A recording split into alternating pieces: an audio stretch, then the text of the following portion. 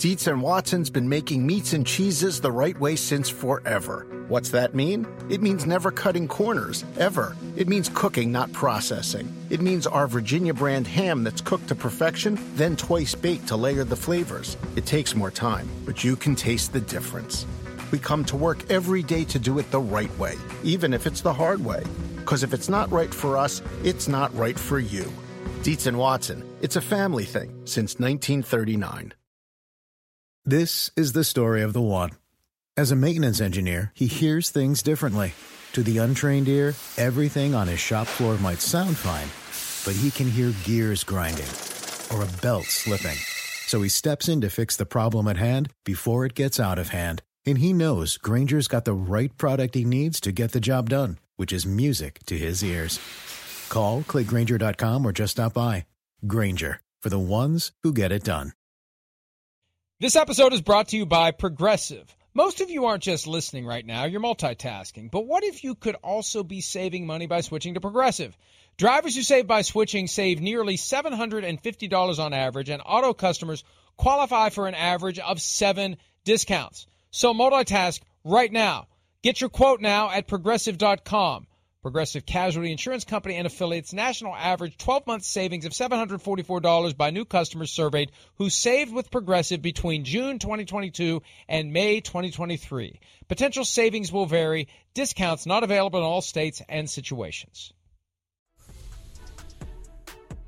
As expected, lawsuit number 24 filed on Monday against Browns quarterback Deshaun Watson. It is the second lawsuit filed in less than a week after more than a year went by with no new litigation instituted against Deshaun Watson. Now, the difference between last week and this week is significant. And if you're watching the program, first of all, thank you. Second of all, you can read the statement. I don't need to read it to you. The difference is significant. The person who sued last week, they expected it. They knew about it. The woman who filed last week's lawsuit did an extended podcast interview last August during which she detailed her allegations, the same allegations that made their way into the document that was submitted last week. Yesterday's plaintiff, Chris, and this is significant, and we became aware of this when Rusty Hardin, who represents Deshaun Watson, issued the following statement on Monday evening. We are unable to respond to the new lawsuit at this time. Our legal team has not had time to investigate this new filing and had not heard her name until today. Deshaun continues to deny that he did anything inappropriate with any of the plaintiffs. I think it's critical and potentially extremely significant that the person who sued yesterday was someone that they did not even know about.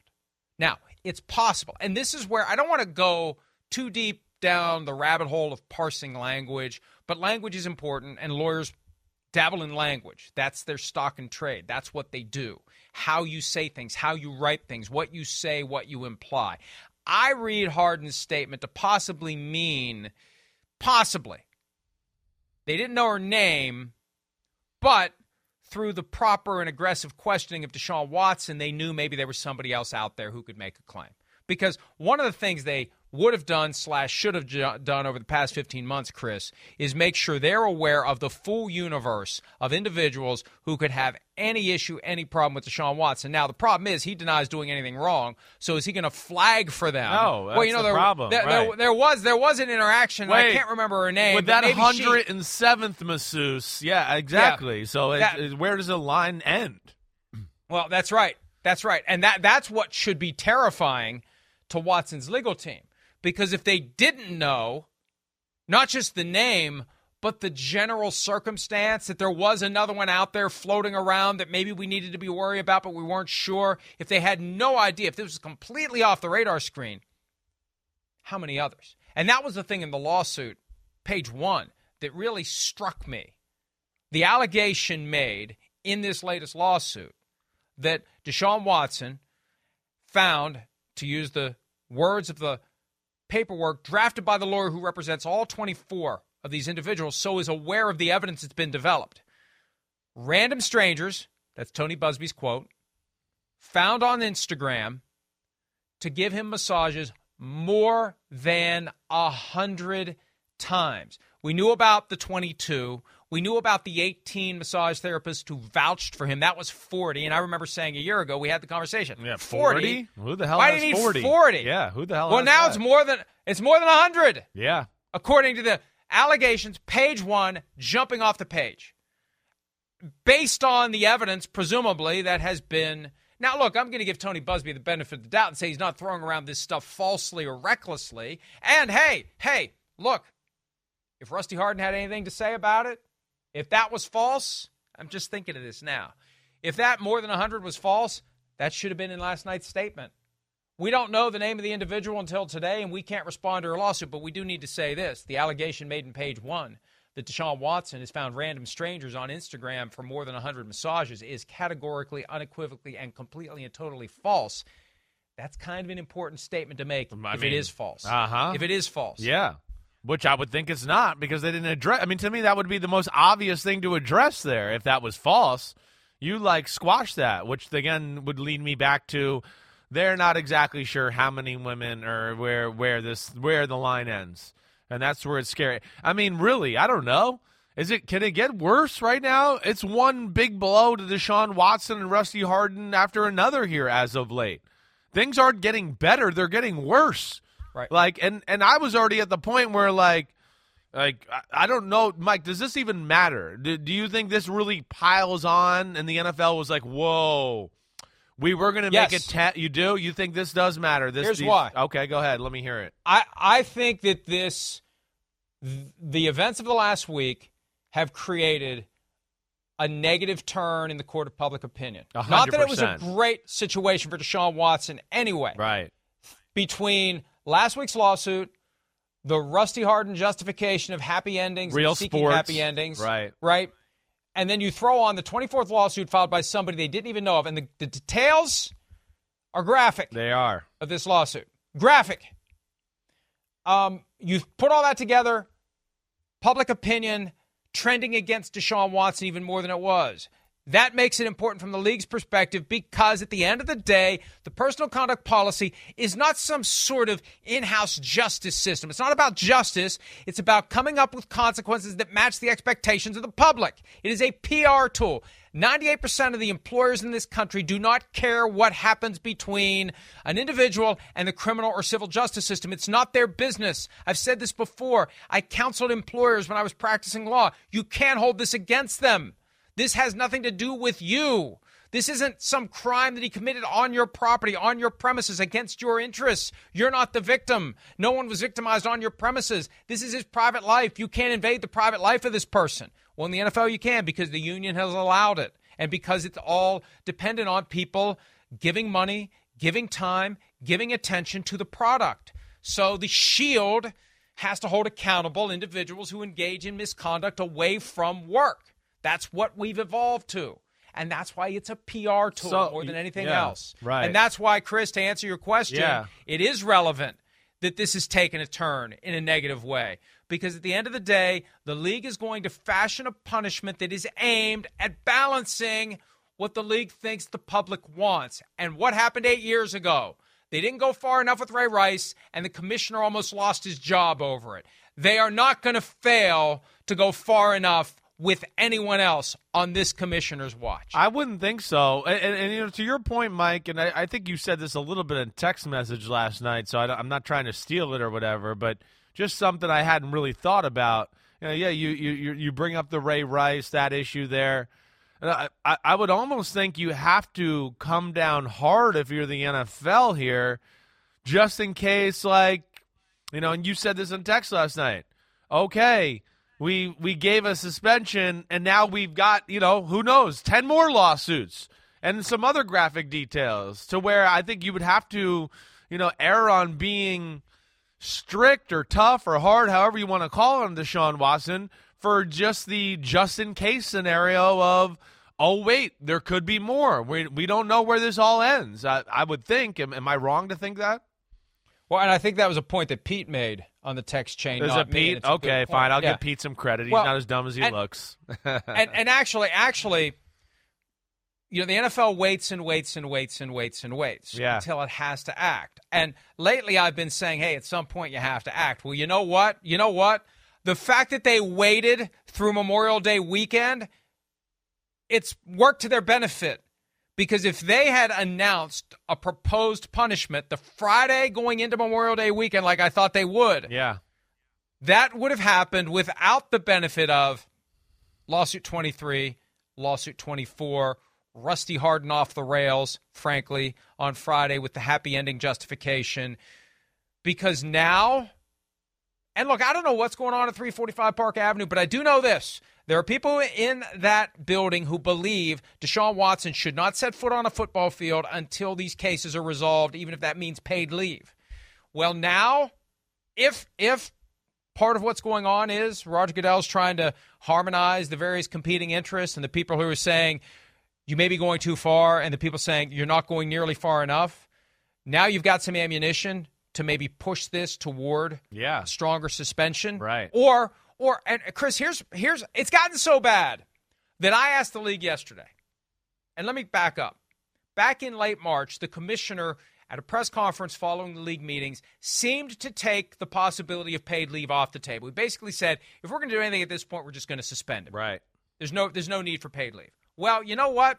After lawsuit 23, the Rusty Hardin justification for happy endings monologue, and then lawsuit 24, I asked the league yesterday, is there any chance that paid leave is back on the table?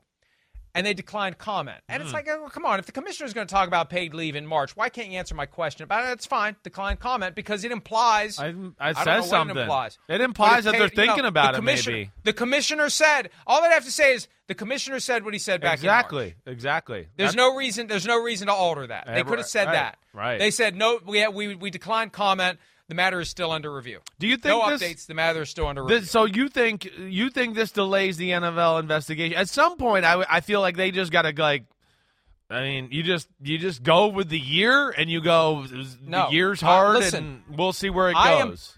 I am putting back on the radar screen for my purposes of monitoring, assessing, and analyzing. I am putting back on the radar screen the possibility, because if they're not going to tell me. If they're not going to tell me what the commissioner said in late March still stands, I am putting back on the radar screen the possibility that they're just going to put him on paid leave until these cases are over. Because there are people in the league office who believe that's the proper outcome.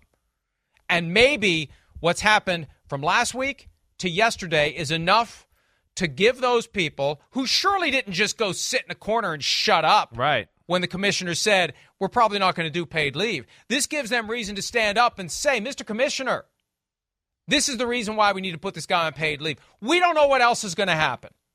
We need to wait until this is all over.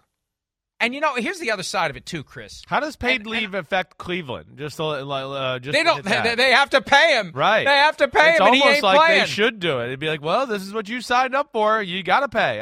That's a part of it, actually, I like. Yeah. You wanted to take that risk. Here you go. You get paid full value. The only way out of it is to cut the guy, unless his contract is fully guaranteed for the next 5 years. A little bit of a problem.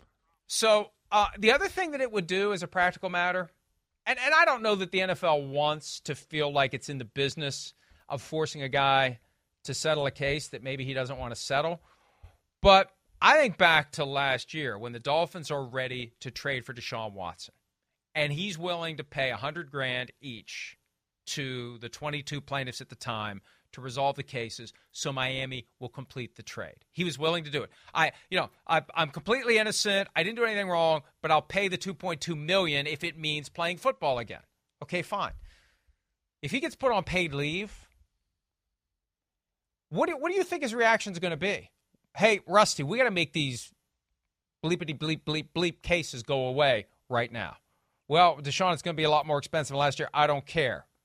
$1 million a case. It sounds ridiculous to say $1 million a case when they could have gone for $100,000 a case, 18 of them, or when last April they could have settled them for peanuts. But Rusty Hardin wanted to have a clause in there that allowed him to tell the world they only paid peanuts to settle the cases. Good Lord.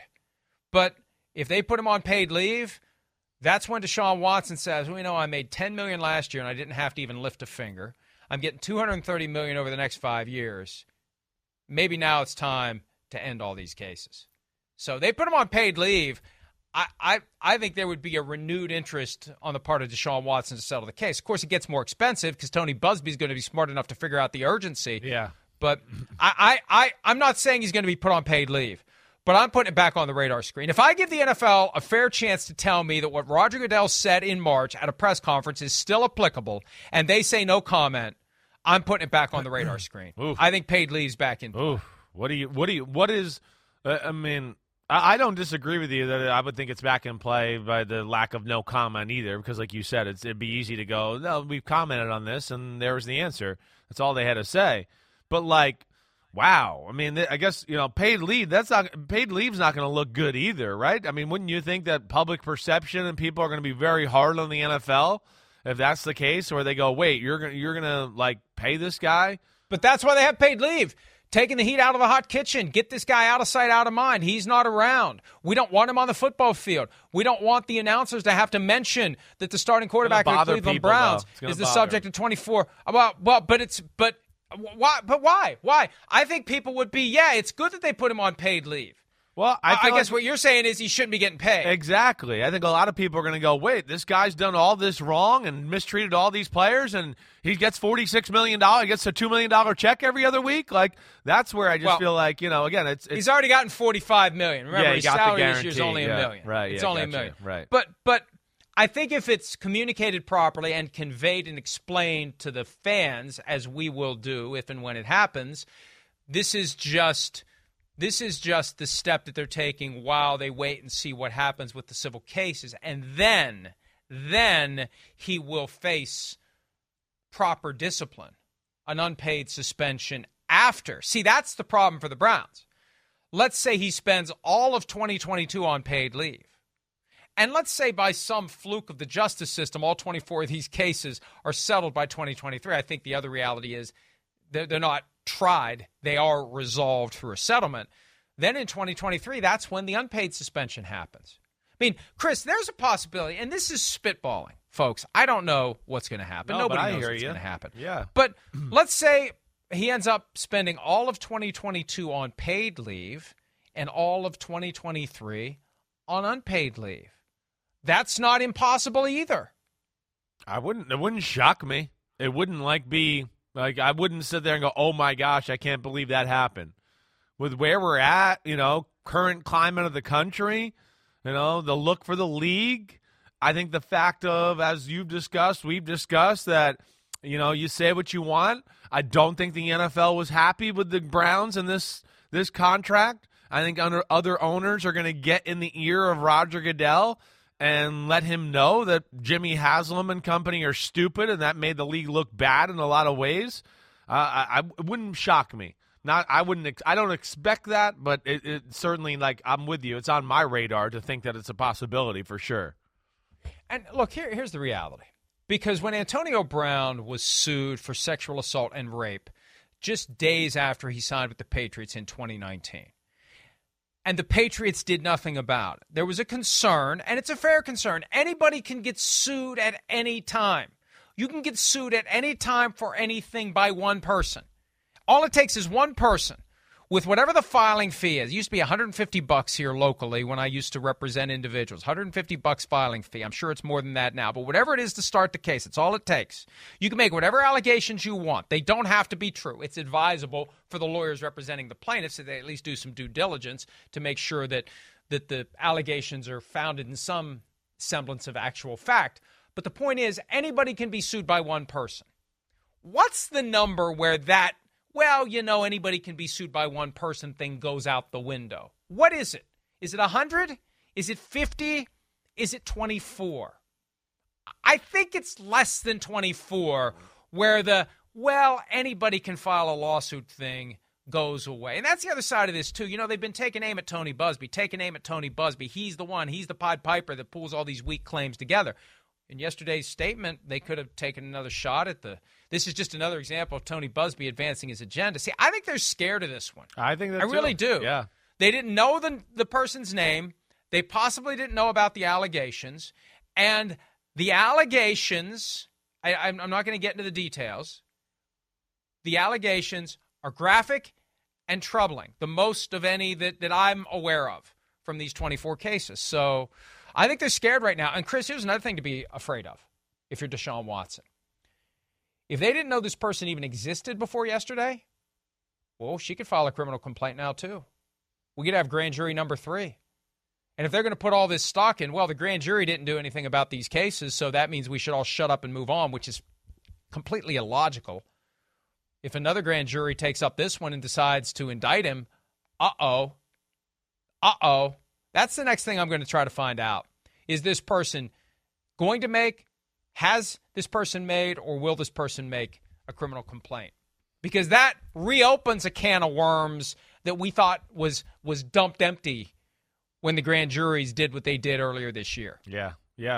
I just can't believe we are where we are.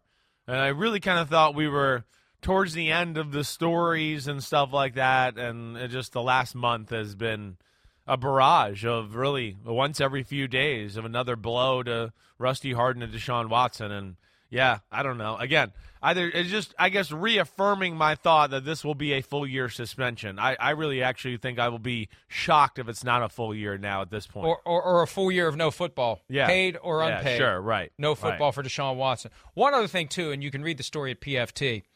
There is a way, potentially under the contract that Deshaun Watson signed, that this 24th individual puts his guaranteed money at peril. I'm not going to get into the legal weeds, and ultimately the document, the letter, the side letter between the Browns and Watson that details the exception to the default language that would potentially put his $230 million guarantee at risk. We don't know what that says, but the language of that letter goes a long way, potentially, toward including or excluding this 24th allegation. But if they didn't know about this person and they didn't write that letter broadly enough to encompass anybody who may came out of the weeds, they got a problem, an even bigger problem on top of the problems that they already have. And I still feel bad for Browns fans. I said this at the beginning. And my niece, who is a very ardent and zealous Browns fan, she didn't like that they traded for him. I said, would you feel better about it if he resolved all these cases right now? And she said yes. And that's what should have happened. We said it at the time. We shouted it. March 25th, the day of the trade. We shouted, settle the cases now. Go into Cleveland with a clean slate. The Browns fans should not have to carry this burden around as part of their fandom, because there are plenty of them that are now knee-jerk, tribalistic Deshaun Watson defenders. For one reason and one reason only. Yeah. He's the quarterback of their football team. That's right. Yep. And they shouldn't be put in that position. Yeah, that's tough. You're right. It is. It's a very tough position. I do feel bad for them too. And again, I don't know. They're going to I think we might be feeling bad for them for a while here, because I just don't see how this issue is going to come out very good for them. Folks, don't get mad at us. We're on your side. If you want to get mad at anybody, get mad at Deshaun Watson for not settling the cases. Get mad at Jimmy Haslam for okaying the trade. Get mad at Chief Strategy Officer Paul DePodesta for not properly seeing the way this was going to unfold, because, again, that's your job. I'm sorry. You get a job like Chief Strategy Officer, that implies that strategy is good, not bad. I guess it could be Chief Bad Strategy Officer. Maybe we need to change his title. But I doubt that they bargained for this, Chris. And you get each of the various individuals in the Browns brain trust below Jimmy Haslam, to tell you the truth right now, they'd probably say, I really wish we wouldn't have done this. Let's take a break. More PFT Live right after this.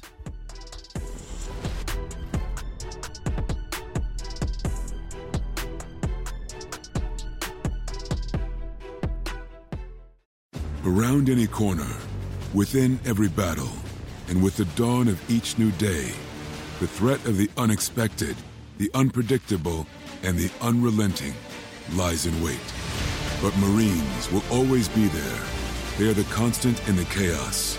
No matter the battlefield, Marines adapt to win, defeating every shifting threat, protecting our nation's future. The few, the proud, the Marines. Being that this is your first season, we got someone running over here right now. Hold on. Oh, man. Oh, who's that guy? Who is this? Yeah. Look at him. He's working on that tan. Good to see you. Oh! Yeah. Hey, look. Oh, yeah, this your first time, huh? Yeah. Looking all right? This is your first time seeing him? First time. Yeah, man. The jersey, I told her, I said, it really hit me today. Yeah. You look a little bit like Dave with the short beard, too. Yeah. A little bit. Little TV. I got my soccer player haircut. I love it. It's my guy. Chris, help me out here. Yeah. At what age should a grown man stop cutting the sleeves off of his T-shirt? At what age?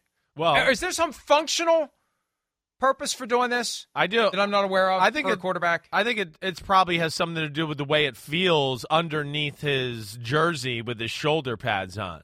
Why not just get a shirt that's made that way instead of cutting off the sleeves? Yeah, listen, I don't have those answers for you. I don't. You're right. There's probably a few in there. Maybe he likes it to cut it a little bit bigger, to where the arm can move and have a little more extra room there. I don't really know. He likes to show his guns. I don't doubt that. But I would think more than anything, it's about how it feels for a guy who throws and moves his arm for a living underneath the shoulder pads jersey and the straps there that come along with the shoulder pads, I would think. The real question, and there's only one person that can help us answer this, and maybe we can get a message to him and ask. Brandon Marshall, are those or are those not popcorn muscles? That's what I must know. Yeah. All right, so Davante Adams no longer in Green Bay. He's in his silver and black 17 with the Raiders. Aaron Rodgers is in Green Bay for mandatory minicamp. Unlike last year. Remember, last year he didn't show up. Last year he was going through the whole will I or won't I retire. This year he's renewed his vows with the team, even though he said last week after the Vanity Golf match with Tom Brady and company, I think about retirement all the time. Right. He's there for the mandatory minicamp. So he's still seemingly all in, even as he constantly thinks about the day that he stops playing football, Chris. Yeah, hey, listen, it's a positive. He's there. Again, would you like to see him at OTAs? Sure, like we've discussed a lot. There's some new young parts that are going to have to be dependent on there in Green Bay. But nonetheless, it's good that he's there for OTAs.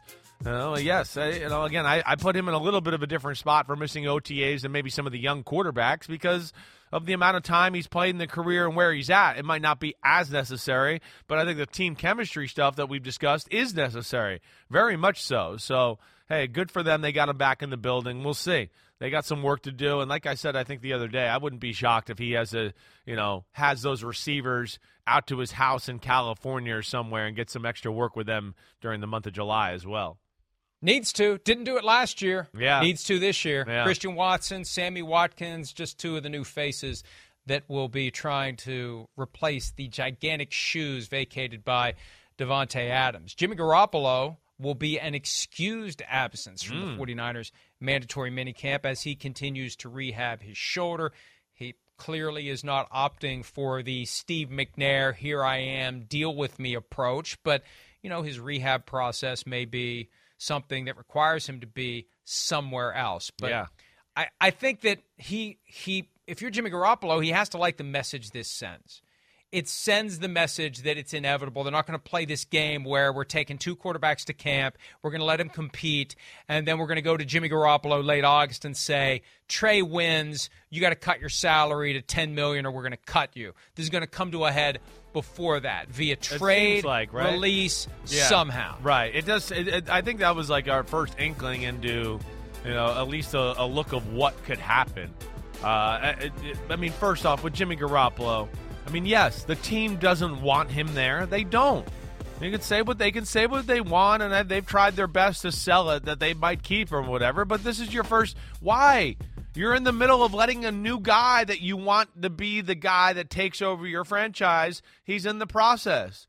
Now you're going to have a guy walk through the door, and the guys who are just starting to huddle around Trey Lance are going to turn around and go, "Hey, Jimmy," and they're all going to walk away from him and go, "What's going on, man?" And now you're going to have two leaders in the locker room. It's too many problems. It doesn't make sense for the 49ers. And Jimmy Garoppolo, crap, why the hell would he want to be there either? The writing's on the wall. He knows what they want. I don't know. Maybe if it gets tough, he shows up or whatever. But, yeah, I think you're right, Mike. I think this is our first inkling to go nah, I don't think he's going to be there in training camp. He'll be on the roster. Some type of move will be made before then. And I mentioned the Steve McNair situation from time to time, and I know not everybody out there is following the show carefully and up to speed on what it is. Here's what happened. 2006, the Titans had drafted Vince Young.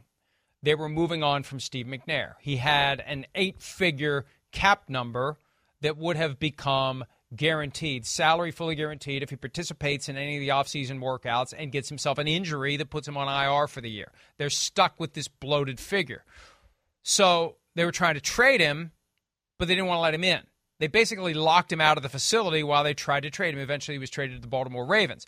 A grievance was filed, and the end result was you can't lock him out. You either have to cut him or trade him. You can't say you're not allowed to come in here and potentially do something that gets you injured. And that's why I mentioned Steve McNair with Jimmy Garoppolo, because his leverage right now is, here I am.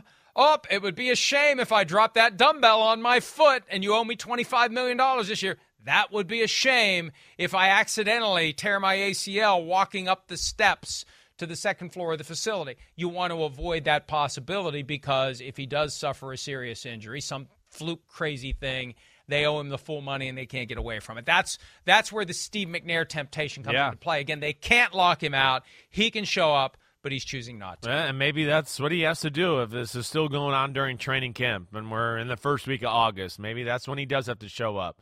But I think that we got a little glimpse there into the brain of Shanahan and the 49ers there, and the fact that, yes, it's going to end. They can sell it all they want, and, we might keep him, and it's Steve Young behind Joe Montana and all that crap. Bull crap. They got to get him out. They know that, and I think that's the first time we've kind of seen a sign from them as far as that's concerned. Now they got to figure out Deebo Samuel. That's the other one, too. I don't mean to go off topic. I'm just amazed that, it's on topic because they got $25 million tied up in a guy that they don't want there. So you think about that, and Mike, I don't know. I mean, you tell me. Again, it's rare with this Deebo situation. I just don't hear much about it. I mean, credit to him that he's kind of kept it quiet and hasn't made it a spectacle either. But yeah, I don't really hear any inklings or rumors or anything out there to kind of have a feel for where they are at in that conversation there.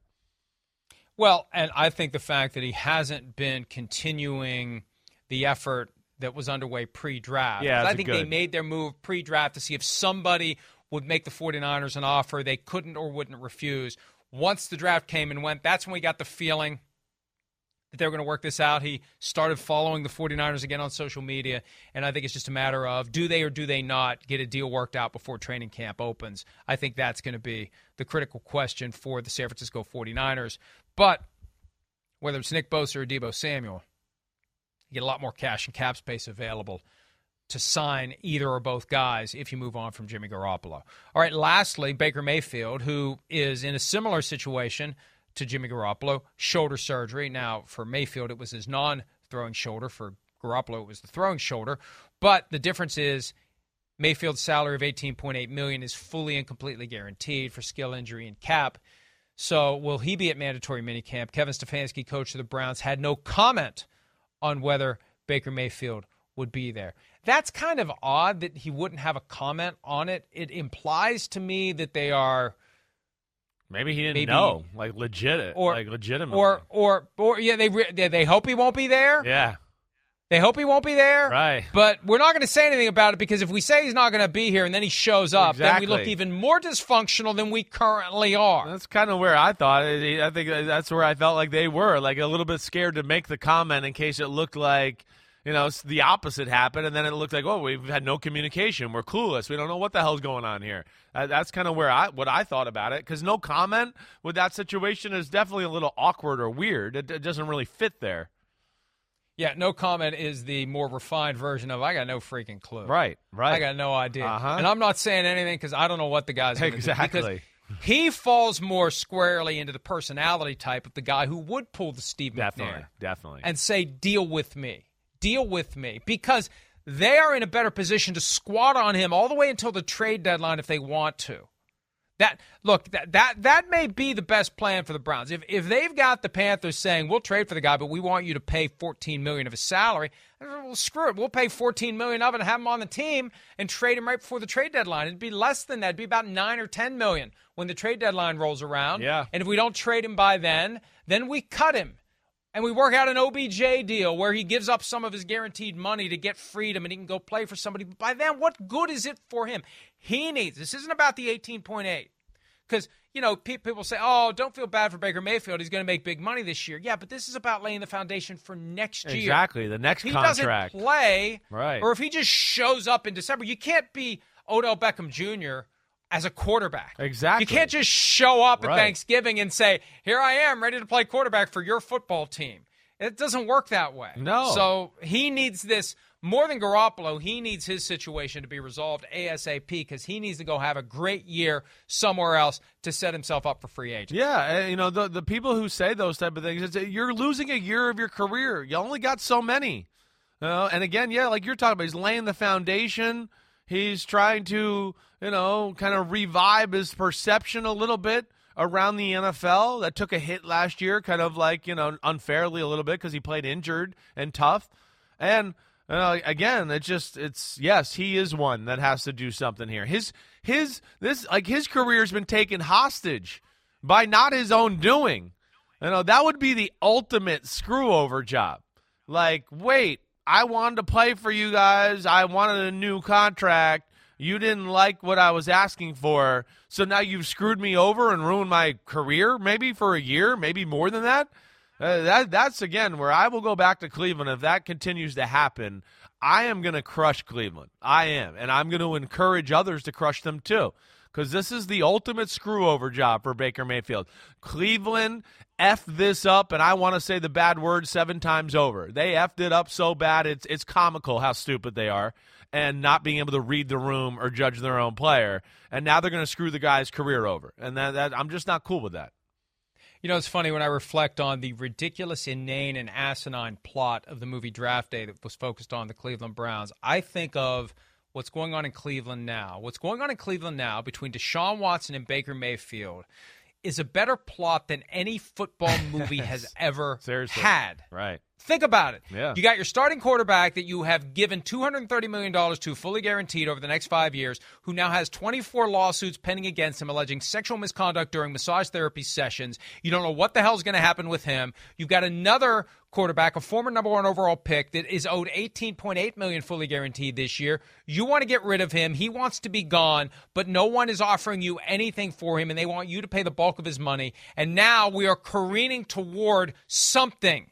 Some resolution, and who the hell knows what it's going to be, but there isn't enough popcorn in the world to satiate the desire of the average movie fan to sit there and chomp away while they figure out. I hope he shows up next week. Oh my gosh, am I going to cheer? I really do. He is one where, it's different than the Garoppolo situation. It is. It's a little different, and I think he can make things very uncomfortable there, and maybe he has to do that to take control back of his career and his life a little bit here, because that's what they've taken away from him. He's in a really tough spot right now. And Browns fans, I feel badly for you, but these problems, I think they all trace to the guy that bought the team 10 years ago, Jimmy Haslam. He's the guy that wanted Johnny Manziel.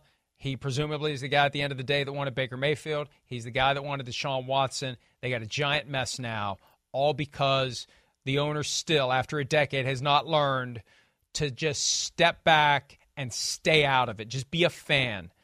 Hire good people, trust them to make good decisions, and stay out of it.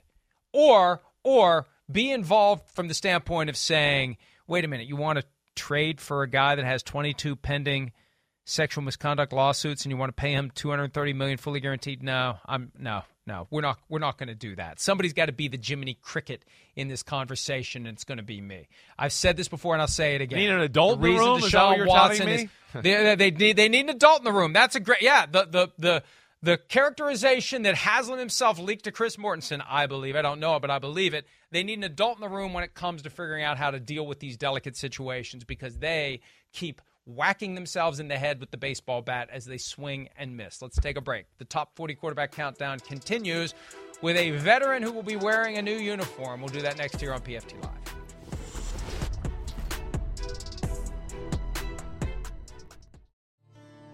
Deep Thoughts by Chris Sims.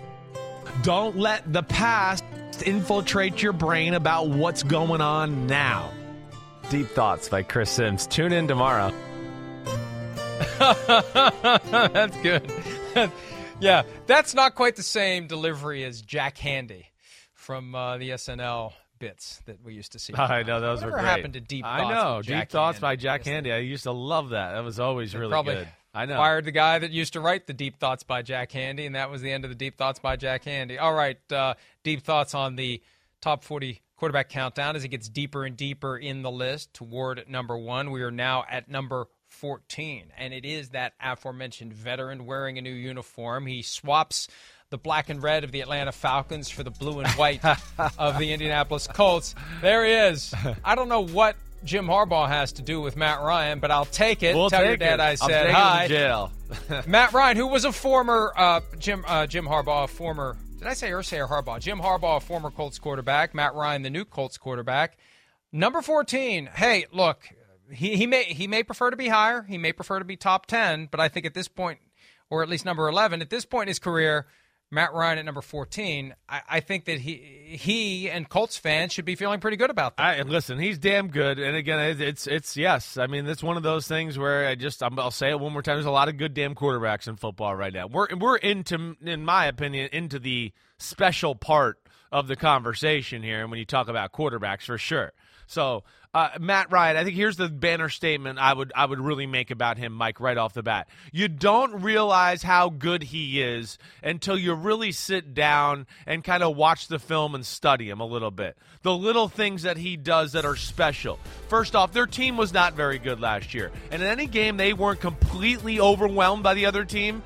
Yeah, Matt Ryan kept them in it. For as smart as it gets, the ability to read the field, change plays, read and react, pull the trigger, it's up there with anybody in the sport as far as reading coverages, making the right decisions, and then, of course, can make all the throws. To me, he's in the conversation for one of the best quarterbacks in football as far as in the pocket, moving to the proper place, not panicking, throwing the proper football. He's really good in this area. Rivals Tom Brady in a lot of ways where you go, well, he's not the greatest athlete, yeah, but he can move really quickly in short areas. And then his mobility is underrated. These plays right here, there's 6, 7, 8 of them in every football game. And his offensive line stunk last year. And their run game stunk last year.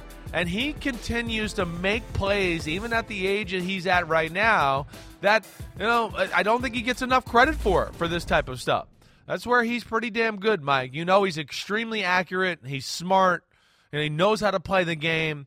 He doesn't have a wow arm, okay? That might be the negative. He's not going to make the wow explosive type plays. But, man, you leave him in an offense and a little support system, he can take advantage of a lot. And like we talked about with Kirk Cousins, I think he can make some stuff happen on his own and deliver outside the offense maybe more than, a guy or two that are behind him here on this list. So what's keeping him at number 14? Because the stuff you're saying is suggesting maybe he should be a top 10 guy. Well, I think it's the wow factor. The fact of, some of the guys that we're going to get into here down the list they're capable of making maybe a little bit more happen with less at times, and it's this stuff there. I mean, yes, he does not have a laser arm. He's not going to run out, shift his feet, and throw a ball 40 yards across the field. Again, here, yes, not an elite arm, trying to touch a ball, bad pass protection as usual there in Atlanta, so he had to throw the ball before he wants. But here's another great example, too. You don't see that laser to the sideline. The ball hangs in the air just a little bit and lets people break on the football. I would think that's probably that's the thing I would look at to go, that's what separates him maybe from being a few notches up here or maybe in the top 10 altogether. But damn, he's still really good and knows how to play the game, can take care of the football, is going to know how to run the Frank Reich system, is going to be able to make all the throws you need there. And then to me, to where he's special is he has a great feel of, Mike, and we talk about this a lot, unlike a Carson Wentz who was in Indianapolis, things are crazy and blah, blah, blah, and I got people around me, but doesn't do anything stupid. And a lot of those times where I go, bad pass protection, nobody open. Oh, it's 12-yard gain, 15-yard completion. Whoa, way to go. And that's where he, to me, is very special. And I think he's going to thrive with the Indianapolis Colts. I really do. Hey, there's a reason why the Colts are the betting favorites to win the division, even though the Titans in the AFC South were the number 1 seed a year ago. Matt Ryan, it just fell out of the sky. Yep. And it all ties back to Deshaun Watson. I'm convinced, but for the pursuit by the Falcons of Deshaun Watson, Matt Ryan is still the starting quarterback of the Atlanta Falcons. I would agree with that, yeah. Speaking of Deshaun Watson, and the Falcons, frankly, based upon everything we've discussed earlier in the show, I think are probably feeling pretty good about the fact that they didn't end up trading for Deshaun Watson. Yeah. But he comes in at number 13. Now, look, this isn't about off-field stuff. This is on-field stuff, I assume. On-field only, your assessment of where he is after a year off. That's the key. That's a the year key. away from football is going to affect a guy's performance in 2022. It is. This is arguably the hardest guy to place here. And again, maybe I'm docking him too much or not. I understand that. But at the same time, like you just said there, we've discussed this a few times over the last few weeks. It's not easy when you've been hurt for 3 or 4 weeks to come back and play at a high level. I mean, we saw that from guys like Russell Wilson this year. He missed a few weeks. He came back. He was not the same. We see it every year with high-level quarterbacks. Deshaun Watson, I know when it's all systems go and he's played and he's hitting on all cylinders, yes, he is in the conversation for one of the 5 best quarterbacks in football. But not only is he not played, he hasn't practiced. He hasn't practiced until just a few weeks ago. And there's a lot there to that. Maybe I'm overvaluing it. I don't think I am. It's not as easy as just getting back and riding a bike like you've heard me talk about before. So, I don't know, maybe between that, maybe some of my brain and bias and thinking that he won't play football this year infiltrated me. I understand when he plays, he's really awesome and talented. I don't know what to expect from Deshaun Watson right now. I don't. It's been a long time, a long hiatus, and it's not easy to just go out there and think you're going to take over and be one of the best in the league after missing football for a full year. Every once in a while, before things really got complicated in recent weeks, you would hear some optimism about Watson being top 5 or top 3 in the league once he plays again. But the situation is so clouded. And I don't want there to be any misunderstanding out there as it relates to how we feel about the situation. Look, if these allegations against him are true, and we don't know that, and the problem is when these things occur, apparently and allegedly at his request in a room where it's just him and the massage therapist, we're never going to know what the truth is because he can always deny it. He can always say, I didn't do anything wrong, and the only contrary voice will be the only other person in the room. But if these things are true, if there's some way that these could be established as true, you could make the argument he should never play again. Well, when you think about it, I hear especially you. after the allegations of lawsuit number 24. Yeah. Because not only did he do it, if they're true, he did it, and he's chronically lied about it if these allegations are true. I mean, this is as black and white as it can get. 24 people say he did things that crossed the line. He says, I didn't. If these things are true, you could make the case that he should never play football again, especially if the league believes what it says when it says it's a privilege, not a right to play in the National Football League. So this is a difficult situation. And Chris, if 1 year out is going to cause him to have diminished skills, 2 years, what happens? You've said this before. What happens if he doesn't play this year? I know. What's he going to be in 2023? I know. It's really it's crazy. It is, and it's a shame. It's a shame from the aspect of, hey, we're a guy that's got a great talent. I mean, he does. He's a hell of a football player when you take away all the off-the-field stuff. It's special. You and I enjoyed watching him play. We used to say all the time, man, I wish he wouldn't be quite so crazy and courageous, so he could survive and last because he was taking so many hits. He's got incredible talent. There's no doubt about it. But there's a lot of issues at play here, and I can't throw him one, hey, this is, some of the names that we haven't talked about yet, they're damn good, the names that are coming up. And they're young guys that got to play a lot last year and got better. He did not get better. He got worse last year. There's no doubt about that. And that's where it's a little tough here. And he was a hard one to place for sure. But, damn, I don't know where this goes. And you're right. I don't know if I would be that shocked if he got suspended for 2 more years. I really wouldn't. I mean, there's a lot of possibilities on the table right now. Pete's telling me to go to break, but I need to say one more thing. And I keep coming back to this, the allegation from page 1 of the 24th lawsuit that Deshaun Watson found random strangers on Instagram for massages more than 100 times. If that's true, and remember, the statement that came from Rusty Hardin yesterday didn't address that and could have. And I'm going to follow up with his office and ask this specific question. Do you have a response to this allegation? I don't care about the specific claims, that are being made for these purposes. I mean, I care about them, but I'm saying I'm going to set those aside. Here's the statement that's made at page 1. Is this true or is it false? Because if it's true, that in and of itself, I mean, the message to everyone else out there who is of goodwill and sound mind and reasonable motives, more than 100 massages with random strangers you find on Instagram. I mean, at some point, common sense has to take over here, doesn't it, Chris? Yes, 100%, Mike, 100%. Again, I'm not trying to say, anybody's guilty of anything. And I'm certainly not trying to sit here on my high horse. At some point, you know it when you see it. Well, exactly. At some point, you just start to go, damn, things are really freaking fishy, and it don't look that good. And it's hard to sit there and go, you talked about it earlier in the show where you go, hey, it's 1 or 2. I don't know. That's a little crazy. 3, I don't know. Hey, so it's 2022. This stuff can happen.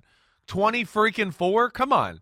And really, the chances that are. We know of. That's what I mean. The chances are there's a lot more out there. And I wouldn't be surprised if they start coming out of the woodworks even more. So that's where it's a crazy situation.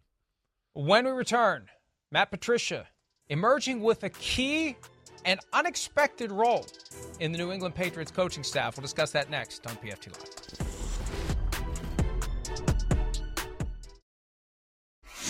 Gabe Davis didn't want to be mic'd up for an event, so he tried to only say unusable things that we won't post. Too bad this is TikTok, and we don't care. I need a cigarette and an ashtray. I think the avatar was talking about how the government's corrupt. These New York taxes sure do get to me. You know what that feels like, right? If we make it to the moon. No, never. Put it in the hole. Yeah, my name's Gabe. Gabe, what's your last name? Davis. You're running back. Yes. The running back. Well done. Last time we saw Gabe Davis, he was torching the Chiefs for 4 touchdown receptions in that epic playoff loss in overtime. Hey, if he picks up where he left off, he's going to be pretty damn good in 2022. We don't know whether or not the Patriots are going to be pretty damn good or pretty damn bad, but a report from Jeff Howe of The Athletic, Matt Patricia could end up being. Now, this guy was longtime defensive coach and ultimately defensive coordinator of the New England Patriots before he got hired by the Lions. He could be calling the offensive plays for the Patriots. It's going to be him or Bill Belichick or Joe Judge. And it's trending toward, according to the report from The Athletic, Matt Patricia calling the offensive plays. What a strange and glorious second act. He comes back and he basically does whatever they tell him to do, and now he's going to settle into one of the most important jobs you could have. No, definitely. I mean, expand his resume, learn more football. It's going to make him a better football coach. But, I mean, like you said, it's strange. It's strange. Only in New England. And I'm in popcorn ready. I want to see how this works. I really do. Again, I know Matt Patricia's really smart. And in New England, they usually start you on the other side of the ball. So he's been on the offensive side of the ball a little bit early in his career, doing some of the hard work, quality control type of stuff. But, man, that's been a long time coming. I mean, that was, 15, 17 years ago, I think, 2004, 2005, I think, when he'd been on the offensive side of the ball. So, it's not that, I don't worry about, hey, he'll understand what plays to call against what coverages, and he's going to be able to coach the guys, hey, we need to pick up. To me, it's just I want to see, how are you going to package the game plan? So much of the offensive coordinator, the great ones, and what separates them, it's not necessarily like, oh, I have different plays. It's the nuances of how you coach those plays against certain coverages. It's how you package the plays together with other plays to where, oh, wait, the defense is doing this, I called this play, but I want you to check to this or call this play in the huddle in case they do the other thing, and now we really got them. Either way they go here. That, to me, is the little nuance that's going to be very interesting to see if he can build that and be creative that way, coming off the heels of someone who is great at it in Josh McDaniels. It doesn't happen often that you see a guy jump from one side of the ball to the other. And I can think of 3 occasions, and there may be more. Raheem Morris, defensive coordinator, got some offensive experience in Atlanta, which makes him even better prepared to be a head coach again, frankly. Definitely. Eric Mangini, after he was fired by the Browns, he was an offensive consultant with the 49ers, basically helping them self-scout to stay ahead of the curve with Colin Kaepernick. And then this one, I remember how controversial it was. After Jim Johnson died, Sean McDermott took over as defensive coordinator of the Eagles. He got fired. And remember who Andy Reid made the defensive coordinator after that, Chris? Juan Castillo took his offensive line coach and made him defensive coordinator, and that was a big deal, and it lasted for 2 years. But it's tough. When you're so focused on one side of the ball, it's not easy. But I know they love Patricia in New England. They think he's brilliant, and I feel like he's maybe being groomed. Maybe. It seems that way a little bit. To be the next head coach post Belichick. Just gotta clean up that beard a little bit. Clean that beard up a little bit. To get himself ready for the next level. Although, based upon the way Belichick dresses, maybe it's part of the job requirement to look a little unkempt. Take a break. More PFT Live right after this. Darnell Mooney at his youth football camp, just blazing by everybody. Man, I always get nervous when I see a guy getting in the mix like that. You get yourself injured away from work. No mercy to the camp goers, but be a little more careful with that moneymaker. Don't get yourself injured away from work. You're not covered like you are if that happens at an OTA workout. But yeah, sign up for the Darnell Mooney camp and get the real experience, including getting thrown to the ground. All right, today's draft. Best running back tandems currently in the National Football League, as inspired by some recent chatter from various teams that they have the best two and they have the best two. So who are the best two? We don't have time for trivia. Do we have time for trivia? Should we do the trivia question, Chris? All right. Chris, you ask me. Okay, here we go. All right, so it's about the 1,000-yard rushers. Here we go. Lamar Jackson, Mark Ingram. I know the answer. You do? Go ahead. So all right, so they were the last 1,000-yard rushing teammate duo, right? So which Super Bowl winning pair was the first duo to do it? Rocky Bleier and Franco Harris. Yeah, Pittsburgh I would think Steelers. so. No? Oh, I blew it. Zonka and Mercury. I love it. Son of a bitch. Yes, I love it. Eat that crap, Florio. Right. You were wrong. That is awesome. All right, I would have got it wrong, too, though. I'm not going to lie. I thought about Pittsburgh as well. That was stupid of me. I'm going to go with Cleveland. I'm going with Nick Chubb and Kareem Hunt. That's the one to me is the best duo in the sport. I think they're legitimately, but you could say both running backs are maybe top 10 in football. They're pretty damn special. They really are. That to me is the best duo we got.